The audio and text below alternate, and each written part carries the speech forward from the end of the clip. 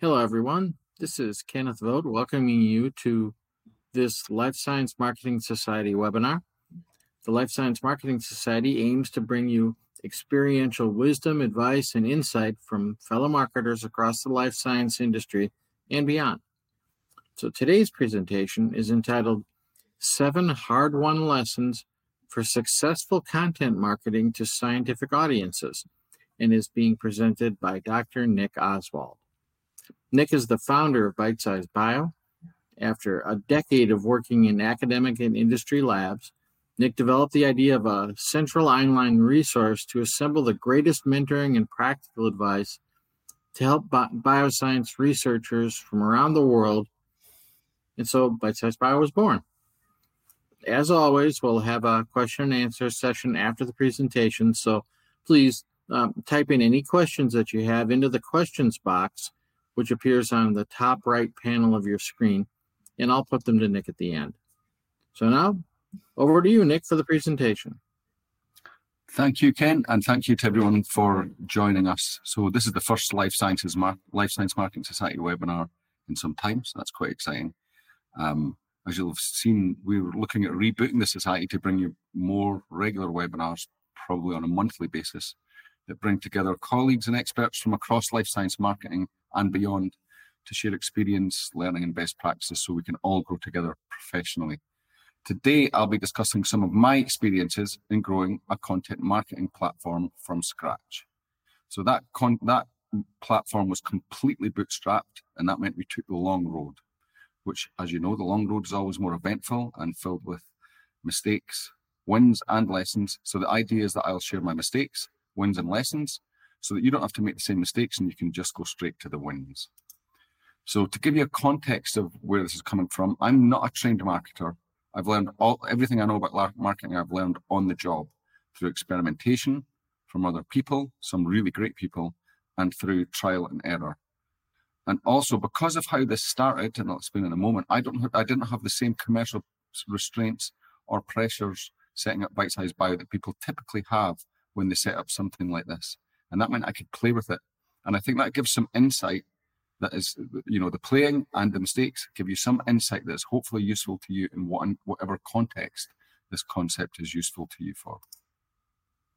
So where it all began for me is that typical speed bump moment in many scientific careers, the end of the second postdoc. I completed my PhD, which was rather traumatic, then got out of academia as quickly as I could. I went to work as a postdoctoral researcher in a couple of wonderful and very interesting startup biotech companies. And that startup environment was great. You get to take on roles away from the bench. It's kind of all hands on deck. And in doing that, doing things away from the lab as well as in it, I realized that my strength wasn't in the doing of the science, but in connecting people and connecting ideas within science. And so at that point, I realized I wanted to move away from the bench and into something around connecting scientists and helping them to excel. And luckily for me, this epiphany happened in 2007, which was an inflection point for global communication. It's funny to think that at that point, the iPhone, no one knew what an iPhone was yet. There was barely any social media.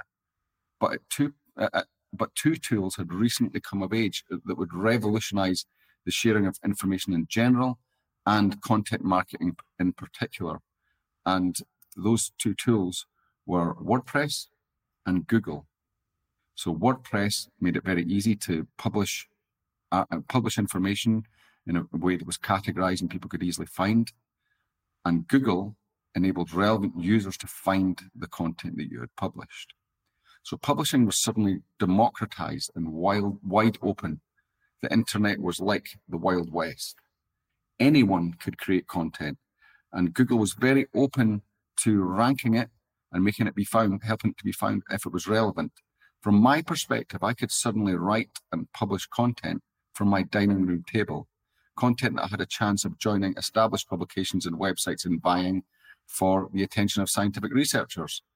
That sounded like good fun, so I had a go at it. I started a personal blog called Bite Size Bio, in which I wrote articles that I felt would help researchers to more easily tread the path that I had just taken. Those articles got some initial traction within Google and so on, and I got other researchers involved to do the same, to share their experiences. And so this became a blog where experience, advice, and know-how was shared. So just as a side note, I mentioned the Life Science Marketing Society is about sharing experience for fellow marketers so that we can help each other improve. This is the same core foundational value that Bite Size Bio is initially built upon. Something I think is unusual about Bite Size Bio is that for the first 2 years of its life, Bite Size Bio was completely non-commercial. I was still working full-time in the lab and getting up extremely early most mornings to write and edit articles for Bite Size Bio. This meant that although I didn't get much time to sleep, Bite Size Bio had room to grow and breathe without any commercial pressure. And I think that foundation enabled the website to develop into something unique. So after 2 years of me writing articles and other people writing articles, Bite Size Bio's traffic grew to a level that would support a business. And at that point, we added the commercial elements that would enable it to support itself, hire staff, and do more. But the core ethos of Bite Size Bio, of creating content purely for the benefit of researchers without any commercial intent, is still very much protected within the company, because that makes it a special entity. That's the core driver of what we do. But also the way that this was built also provides some useful insight for you if you want to do something similar within your own company, or if you already are doing that within your own company. So fast forward to today, Bite Size Bio contains thousands of content pieces, articles, webinars, ebooks, podcasts, and courses to help bioscience researchers in their jobs. Those have been produced by hundreds of lab-based researchers and many biotech companies and institutes who partner with us. It's consistently used by around 400,000 researchers each month, and is a consistently engaged community of about 100,000. And we work hard to continue to grow the resource base to keep helping researchers. That's the basis of everything that we do. That's the background. So let's look at Bite Size Bio from a content marketing angle. So you'll be familiar with a marketing funnel like this one. It depicts somehow attracting the attention of your target audience and re-engaging them in such a way that you bring them benefits so that they stick around. This develops an attentive community from which you are then in a strong position to drive sales. Once you have someone in a community who's consuming content that you're creating, that is, you're not trying to sell to them, it's influencing them, then you're in a strong place to get them down the funnel into the sale. That, in essence, describes how Bite Size Bio functions as a content marketing machine from that angle. Bite Size Bio attracts scientists from organic search by providing content that answers the problems that they are searching in organic search to solve. We can then continue to nurture, delight, and benefit them with further unique and helpful content. As I mentioned, we produce a lot of relevant non-commercial content that we can keep serving to people who have entered our community or have entered our orbit. And this enables us to do a lot of nurturing and re-engagement and keep a very happy and attentive audience. That serves the audience and primes them for the sales processes for our customers. Now remember that Bite Size Bio was initially built with zero pressure to do anything commercial. So the focus for today's webinar is how we have built a platform in that pristine way to create a lot of content that just creates the community and creates that environment that it can then be converted for sales and marketing, then can then be harnessed for sales and marketing activities. So again, this was all bootstrapped and built by trial and error by a novice marketer with help from lots of people. Lots of trial and error, lots of error. And there are 7 lessons that I have distilled from those errors and some blind luck in some of the decisions that I made. The errors and decisions that got us to this stage, the 7 lessons are derived from those. So the first lesson, most important lesson really, the first lesson is before you do anything else, is that your content must address the needs of your audience. Addressing the needs of your audience sounds quite obvious. It means giving them something that they will find useful.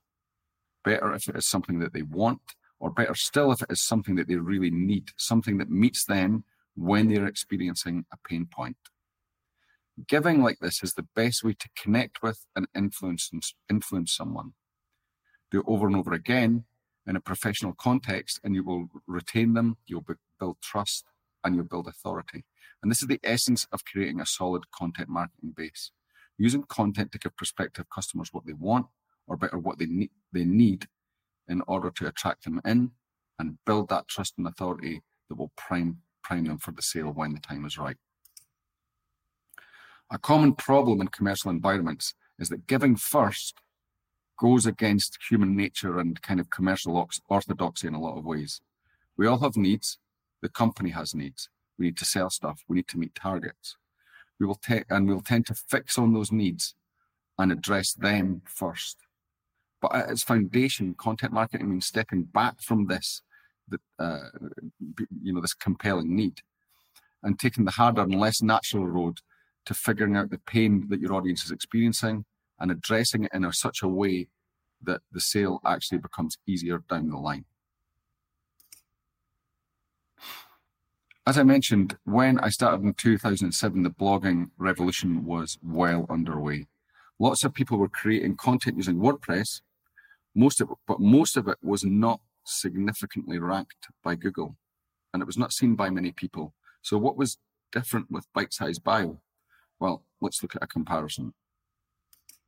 So in life sciences, one place in 2007 where there was a lot of great blogging going on was a website called Science Blogs. In fact, it's still going. In there, individual scientists like me at the time were being given the freedom to blog about whatever they wanted. And here's a snapshot from the Wayback Machine in 2007. And here's what the bloggers in there were talking about. They're talking about what is happening now, so news, what they are seeing, so current observations, things that are happening around them, stuff that's making them happy or unhappy, so opinions. And that's fine and entertaining, and I read lots of those blogs at the time, some great content in there. Everyone was just sharing and writing what we wanted to. They were doing it and I was doing it. But much of my content written at that time is still being viewed to this day, 15 years later, and these aren't. Why is that?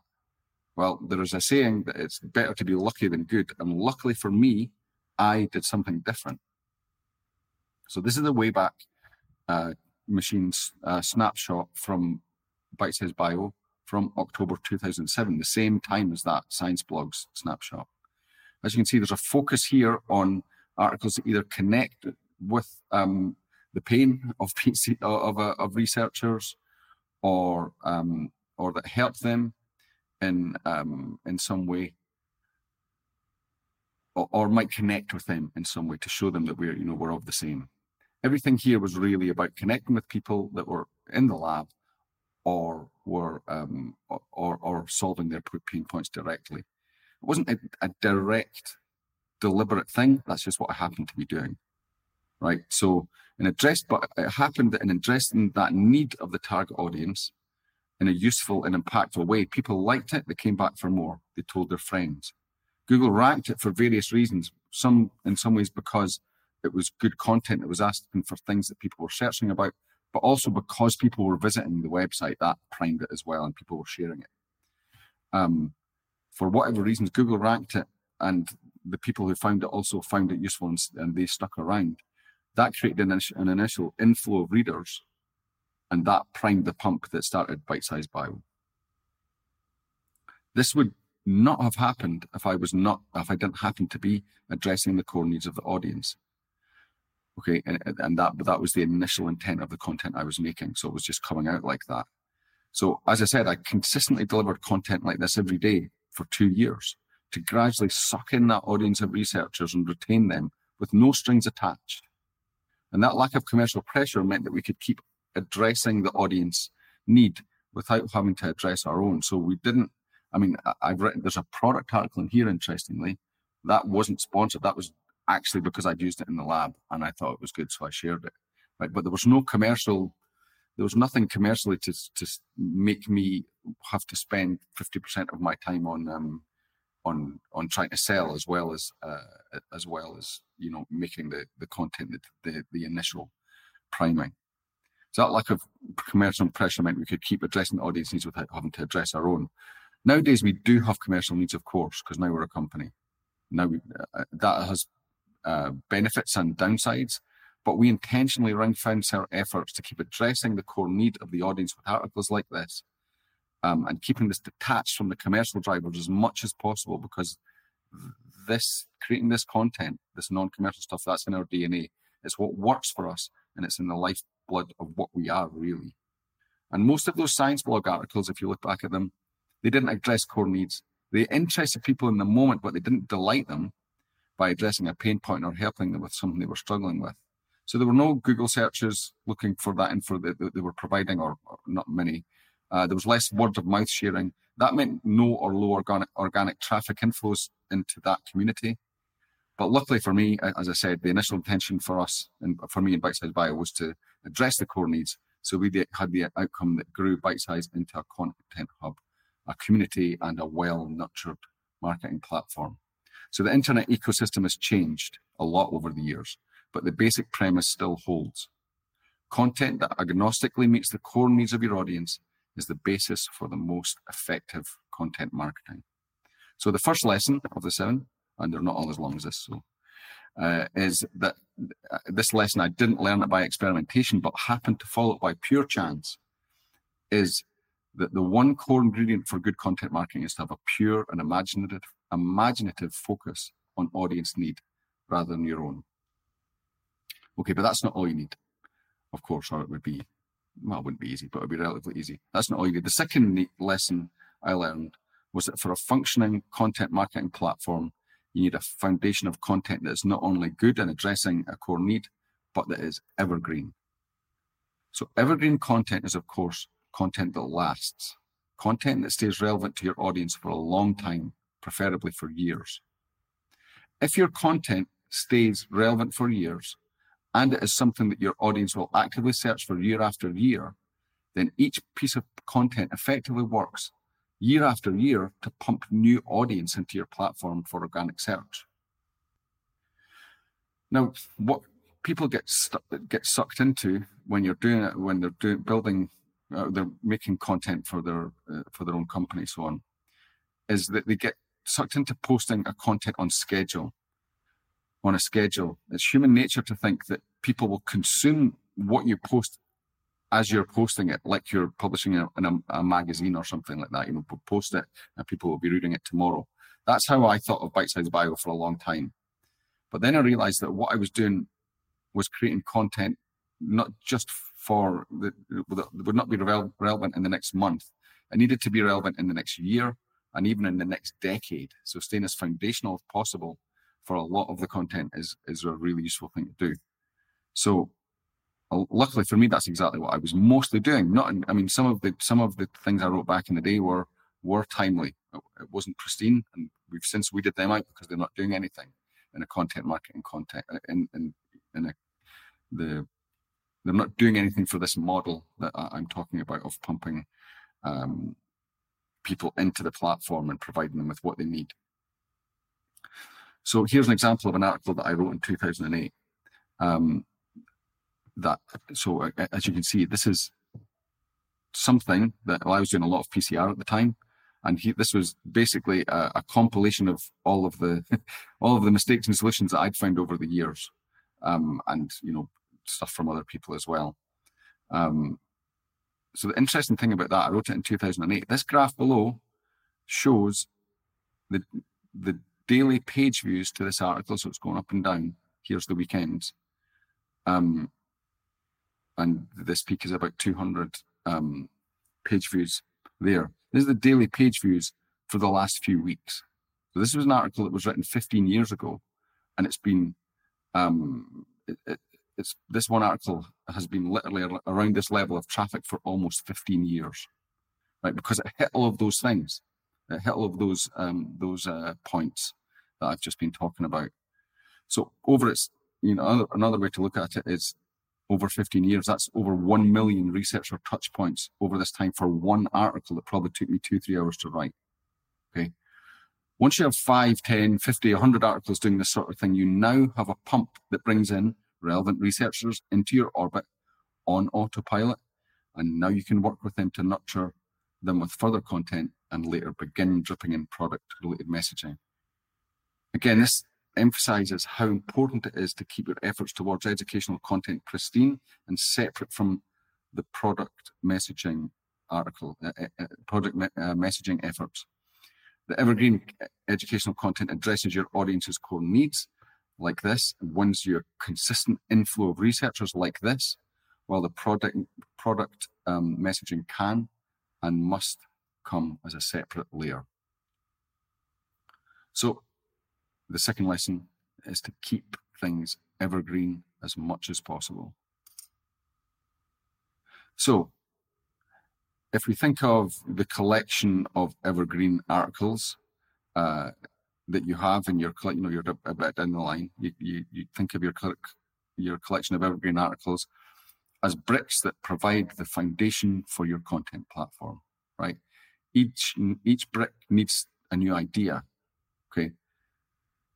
It needs to address the audience's need in a different way, a new way. It needs imagination, and these ideas are the most difficult part. So you need to prioritize as an editorial process. You need to prioritize creating a flow of ideas for what each brick is going to be made of. A common problem when you set up an editorial process is to not focus on the ideas, but to focus on some schedule or deadline type process. And this, once you get into it, because ideas are difficult to come across, the ideation, you can't be forced. The schedule or the deadline can compress and deform the ideation that is needed for a solid foundation. So instead of focusing on a publication schedule or deadline sort of system, you need to focus on ways to create or make a primary thing. I mean, you can have deadlines and so on, but the primary focus needs to be on creating inflows of good ideas into your editorial process. Having this as your focus can make content creation hard because you're holding yourself to a high standard, but it's worth it. Because if you think of that one article there that's delivered 1 million people over 15 years, okay, it took some effort to figure out, okay, what can I do? What can I do? Okay, here's a PCR troubleshooting thing. It sounds simple, but no one had done that at that time that I'd seen anyway. You need to come up with more things like that address needs for the audience. So again, it makes content creation hard, but it's well worth it. But so as an example of how this can go, right? Most people that we work with on Bite Size Bio, most researchers who we work with to create content, and we ask them to come up with examples from their own experience of articles that they could contribute. And most people kind of max out at about 5 articles. That's kind of the average. It's the kind of 5 most top of the mind articles or ideas that they can come up with. Then you have to start digging deeper. They have to start digging deeper. And most people, because it's kind of a sideline for them with Bite Size, when we talk to them, for a lot of people we work with, it's kind of a sideline. Then they max out 5 ideas, and they don't want to put effort in to go deeper, which is absolutely fine. We're not asking them to do that. However, because I was very driven, I wrote almost 200 articles for Bite Size Bio. So I was an average postdoc scientist, nothing special. But those articles, that number of articles were possible because I focused on ideation. I happened to focus on ideation rather than a schedule of some sort or anything like that. I literally milked every single part of my knowledge for ideas that would help people. And not every article was a hit either with Google or with the audience, but there was a relatively high success rate in that produced enough articles like the one that I just showed you that that primed the pump for it to get Bite Size going. So lesson 3 is that it's all down to the ideation. This should be the foundation of your flow of useful content into creating that foundation that again provides the inflows of the right people, the nurture to prime them for and make them available for sales messaging later. As I said, content marketers fall into the trap of focusing on the schedule or the quota quite a lot rather than ideation. when they do that, they tend to fall victim to a certain trap because you get stuck. You get stuck after those 5, 10, 15 articles and you don't know what to do next. They tend to fall into a common trap. That trap is so common that, in my experience, in talking with other people and working with companies that do this and so on, that are trying to build their own content platforms, it's so common that it deserves a lesson in itself. And that trap is that they revert to publishing news or other time-based content. So no news is good news if you're a content marketer, okay? So they fall into this trap. People fall into this trap of creating news or other time-based content because it's easier to write about what is happening now rather than to generate new ideas. Because new stuff is always happening. New papers are being published, new discoveries are being made, and so on. So the ideas are generated for you. So that's easy. It's easy to fill out a blogging schedule that is actually relevant to your company, but it does not address the two premises that I laid out today. News does not address a core need for your audience, so you'll not derive Google ranking, traffic, brand influence, or audience delight from that. And by definition, news is not evergreen, so you'll not derive long-term traffic inflows from it, even if it is ranked, because it'll go out of date pretty soon. Okay, so that's not to denigrate people who create news-based content. That is a skill in itself. It's very informative and useful, but if you're a content marketer, news is the death knell. So if you find yourself filling your schedule with news, then it's worth considering what you want to achieve with it and maybe considering whether you want to change course. Okay, back to those bricks again. So you have your foundation of bricks. Each one is an article that is pulling in relevant organic traffic from your target audience. Each article is evergreen. Each article is delivering a specific benefit to your audience, hopefully addressing a pain point, but any connection is good. Now you need to look after that structure to keep it solid, to keep each brick in prime condition over the years and keep the bricks working together as a whole and so on. So that, again, it does the job of pulling people in from organic traffic, delighting them, organic search, delighting them and priming them for downstream marketing messaging, sales messaging. Things like inevitably content will need to be updated to keep it accurate. Stuff will go out of date. Or it might need to be removed because it's out of date and no longer relevant. As time goes on, and think about Bite Size Bio, we have thousands of articles in here. So as time goes on, the maintenance, pruning, and sculpting them becomes as important as, or even more important than creating new content. Okay, this is it's not a magazine. This is an encyclopedia, and it needs to be kept up to date. Okay. Again, so I mentioned, so that's a major effort for us at Bite Size Bio, but even if you have your base is 50 articles, it's easy to just focus on making new content and forget about the old stuff. You need to go back to the old stuff and make sure it's kept up to speed so that it continues doing and performing optimally for you. For example, once you have an established URL that is pulling in search traffic, with an article, and it's pulling in search traffic because Google has ranked it for search terms and so on, because it's a good content on there. That's a very, very valuable thing, and it can be used and repurposed even if you need to change the content on there, because Google values the history and relevance of a URL. So in a way, you can think about it that the URLs are the substratum of your content foundation. So in 2012, so here's a great mistake. So in 2012, this was illustrated to me when we changed the URL structure of Bite Size Bio to make them more consistent. That was a great idea. The content on the website remained all the same, but the URLs were slightly changed. And Bite Size Bio's traffic plummeted to about 10% of its normal value. And it took us a couple of days to notice that we didn't have many staff at the time. And by the time we noticed and changed it back, the damage was done. And it took us a year to get back to the previous level. And that was when Google was much more permissive than it is now. I don't even think a site like Bite Size Bio would survive that, would be able to recover from that sort of change now. You've got to maintain that whole thing, just look after everything once it's in place, and make sure everything is kept pristine and backed up and so on. But again, if you think about, that brick wall of content being, made up of lots of URLs that are all connected to Google, and ranked by Google in different ways. This article on Bite Size Bio provides a good illustration of the sort of maintenance that you can do. So this article, DNA ligation, how it works, and 6 top tips, is a fusion of 2 original articles.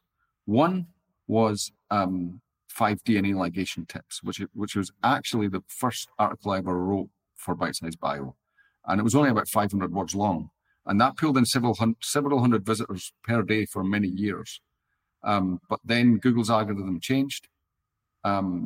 Google was favoring longer articles, so 500 words wasn't cutting it. So we initially changed it to 6 DNA ligation tips, so we could extend it to what the kind of word minimum was at the time, or the target word minimum was at the time.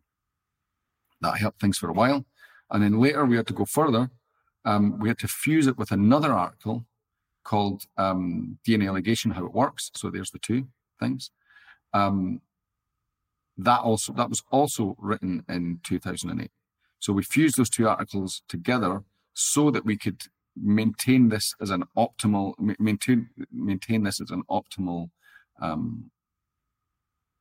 performer inside Google, based on what Google was looking for. So Google was looking for even longer articles, and it was looking for kind of more structured articles and content than the original 2 were. Than it was the original requirement was in 2008. So if you notice that this is on this URL, so it's on the URL of how DNA ligation works, and the 6 top tips ones, or the 5 top tips ones, that was sacrificed and used to redirect into this one, because this one we assessed was the better performing URL. That was the more valuable one, so one had to go, and then they had to go together. They had to be, all the content was glued inside this one. Obviously, there's a lot of analysis going on in the background to figure out what's needed there. But this emphasizes the value of viewing your content as a structured foundation made up of content pieces that are valuable and need to be maintained. And it shows the sort of things that you can do to try and retain and improve the value of the content you've already made, rather than just continuously creating new content at the neglect of old content, which is a real tendency, again, in people I've worked with. That's the focus on make new. It doesn't. That is part of it, but the maintenance is really important as well. So lesson 5 is really this sort of planning, pruning, and coordination is now needed to keep your articles accurate and to keep them also compliant with Google's ever-changing priorities and algorithms. So suddenly there's been a lot of mention of Google, and that is because Google is not fair anymore. The internet used to be the Wild West, and it isn't anymore. We all have to hang up our cowboy boots and play by Google's rules. So back in the day, 2007, Google and others democratized publishing, with WordPress acting as a freely accessible vehicle for getting content out there, and Google being the delivery. Okay. In 2007, I paid no attention to what Google wanted, and I just wrote about what I thought scientists needed. And I was able to, from my dining room table, build a content hub that came from nowhere to being part of life for lots of scientists, right? And until 2020, we only paid light attention to search engine optimization. We only paid a little bit of attention to what Google wanted. We just, structure of the website and so on. Very little on-page stuff was needed. We still got really good rankings because the content was good. Because we made good content that addresses the need, we were largely untouched by Google's algorithm updates over the years. But since then, Google has changed the game to such an extent that the SEO has to become a central part of any content strategy. Okay, we can do this. But one lesson here is that there is now an additional cost in this kind of content marketing. And that is the cost in constantly staying abreast of Google's rule changes and implementing them, which are both difficult. And one kind of sad downside of that environment that Google's created now is that floating a new website from scratch, repeating what I did with Bite Size Bio, I think that would be more or less impossible now for various reasons. But one prime reason being that just writing good content is not enough now. You need to be able to invest enough money to understand and adhere to Google's complicated and completely opaque rule changes, because SEO is just too specialized to understand yourself. You need to get support, and excellent SEO support is now vital for this sort of thing. I'm thankful it's something that we are very strong in, because good support is easy to find, but excellent support like we have is much more difficult to come across. But it's really a main part of something like this now. So lesson 6 is really that, as well as addressing the audience need with content that is evergreen and then keeping it up to date and primed, you're also going to have to pay to understand and play by Google's rules. Sad fact, but every cowboy's got to retire at some point. So Google is looking for all sorts of details and parameters from you in order for your content to rank nowadays. But the main change is that while the mantra back in the day used to be that content is king, meaning that if you write great content, you will win, nowadays, content is no longer king. Authority is, right? So you can write great content, but the first thing you need to get you through the gate is authority. Or to be exact, you need expertise, experience, authority, and trustworthiness, or EEAT, as defined by Google. Whoever has the highest score of that, in Google's eyes, they get through the gate. So EEAT stands for experience, expertise, authoritativeness, and trustworthiness. Okay, it's one measurement that Google rather makes on every website that it's ranking, and not every website actually, sorry, in certain subject areas. So those ratings are factored into the ranking decisions for each page of the website. Initially, we were not set up for this. We were Wild West blog, and we had to make big adjustments to comply with this. It took us a couple of years to pull it around to being back to prime again. The prominence of the EEAT rating has grown dramatically over the last 4 years, and now it's a very, very important factor. So EEAT must be central to your whole content delivery strategy and structure now. So here's what the EEAT stands for, really. Google is looking for how much experience does the person who has created the content have. The experience is firsthand. So I can't write about, I can't write about touring down China, for example, because I've never been to China. So even though I could research it to the ends of the earth and know lots about it, if I didn't demonstrate in the article that I'd actually done it, then that's downranked by Google. Expertise, I can have that by researching it, but Google's looking for that as well. Authoritativeness is more about the website. Does it have a good reputation for producing good content, and does it have indicators on the website that it's doing that? And trustworthiness is about all your security being up to date and all sorts of different stuff that you've got to indicate to Google now. So Google is testing their website in all sorts of different ways that it never did before. It used to just look at, is the content good? Or does it meet the need that the person is searching for? Now it's doing lots of other things that you have to kind of hoops you have to jump through. So each content piece in the website as a whole has to be configured to demonstrate all of this in the way that Google is looking for it to be demonstrated. So EEAT, just as an aside, it's not used for ranking all types of websites, as I said, only, as they call it, your money or your life topics. So science is most certainly your money or your life topic. It's things that could affect, it can affect things. We're not going to, they mean something to people, and people can hurt themselves if the wrong information is there and so on. It's easy to see why. If you think of some of the fringe pseudoscientific ideas that you've heard in the past, and think of the dangers of those being highly ranked in search engines, that's what Google is wrangling with, and it's easily to see why they would then, their solution would be to defer to known authority. For example, if someone's looking for a medical issue like this, why do I have a sore throat? It would make sense for, in the UK, the NHS to come top, or your local, equivalent to come top. You wouldn't want some random person telling someone what to do. But there's a downside of deferring to that authority, and that is that Google there's a danger of creating an echo chamber by narrowing the range of scientists who have a voice with an organic search. It's a difficult thing to balance, and I don't envy Google trying to solve that particular problem.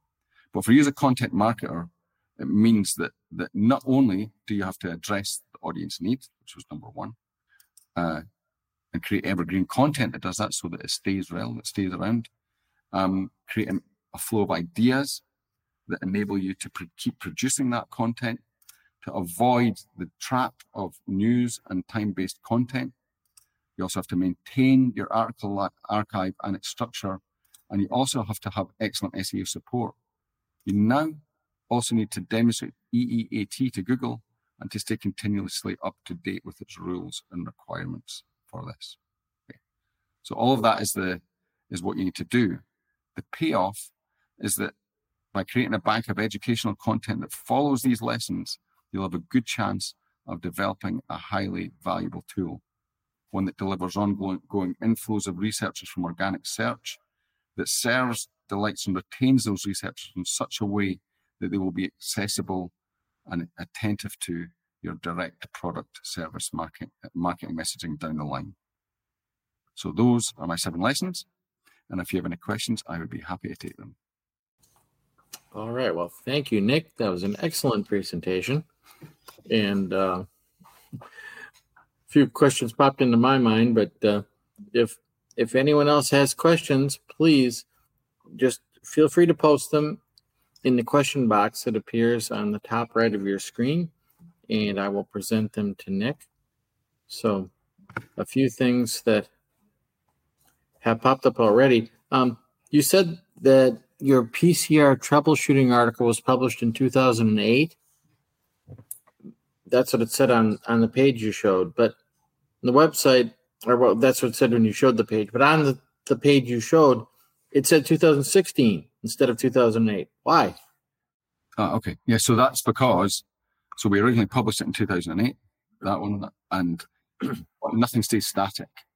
So again, it's the brick in the wall, and you maintain the brick. And then when you update, and we'll update that article last in 2016, so it'll be well overdue a service again, and that'll be coming back around. So that's why the publication date is newer, because it's been updated and last in 2016. Right. Okay, that makes sense. Well, yeah, the moving target thing you talked about quite a bit, so that is the reality of the world. Here's another question that comes up. We are a startup company, and we want to start our own content platform. Is this strategy still possible to execute successfully? It's certainly more difficult than it used to be. As a startup company, you will have staff who are authoritative, authorities in what they do. And so you can use them to start building authority and, the EAT stuff. It's one major thing is that it's difficult to Google. I didn't really mention that, but Google is so overwhelmed with the number of websites around that it is not really ranking, not really indexing new websites very efficiently. So it might take a much longer time to get to start getting indexed. When I started, I would write an article and it would be in Google the same day. Now you might wait a long time, and it might take a long time to derive the authority that you need to get a decent ranking and so on. It's possible, and there are ways to shortcut it, but doing it from scratch yourself would take it's a more serious undertaking than it was in the past, but potentially doable. Okay. You had mentioned that it's really important to have an excellent CEO person or company that you use, or SEO, whatever I said. But somebody asked the question, well, who do you use for SEO? Our SEO is a precious resource who is embedded in our team. but we can, we do. This isn't meant to be sales pitching, but we do SEOs. We use SEO know-how, and we use the SEO weight of bite-sized bio to do things to lift SEO for other websites. That's mini sales pitch, but that's what we do. All right, well, that makes sense. You talked about here's another question. You've talked a lot about attracting an audience with articles. What about converting them to leads for further follow-up? Yeah, that's a whole different presentation, isn't it? So you're obviously getting people washing over the website, from Google, and they just come, they view something, and they go away, and then we're trying to convert them into. You want to get them into your CRM so that you can contact them again. So yeah, there's all sorts of ways to do that. The most effective we find is webinars. Scientists have a seemingly unending appetite for webinars, which is not surprising because that's what we grow up on presentations. That's how we communicate, and that was happening before webinars were even a thing. The webinars just make it easier. That's the most effective. We use ebooks or courses or other things, higher value content, advertised on page when someone comes in an article, they'll be offered other content to convert them onto the website into the CRM. Okay, very good. So you said you started this all basically yourself. Could somebody do that today? Could you do it with one person, or is there a minimum team that you need to make this work? Well, if I was going to go back to myself, well, no. Look at this. If I trying to do it because the environment's completely different now. It's not just the Google stuff. It's also that. Lucky for me, again, I was one of the first people that was doing, not the first, but there wasn't many people doing how-to articles for scientists at that time, and so it was easy to be remarkable. And now lots of people are doing it, so you're kind of playing catch up. So I think it could still be done. It's a much more ambitious project, though. Mm-hmm. Another thing that comes to mind too is that I probably do have to personally spearhead this in our organization, but other people are not as excited about your first point. They want to talk about what they want to talk about. They don't want to talk about what the audience wants to hear. I mean, how do I deal with that? I suppose it depends on the size of your team. Again, as I kind of mentioned, that what we do is obviously there's commercial stuff that we're doing as well, and there needs to be resource in that.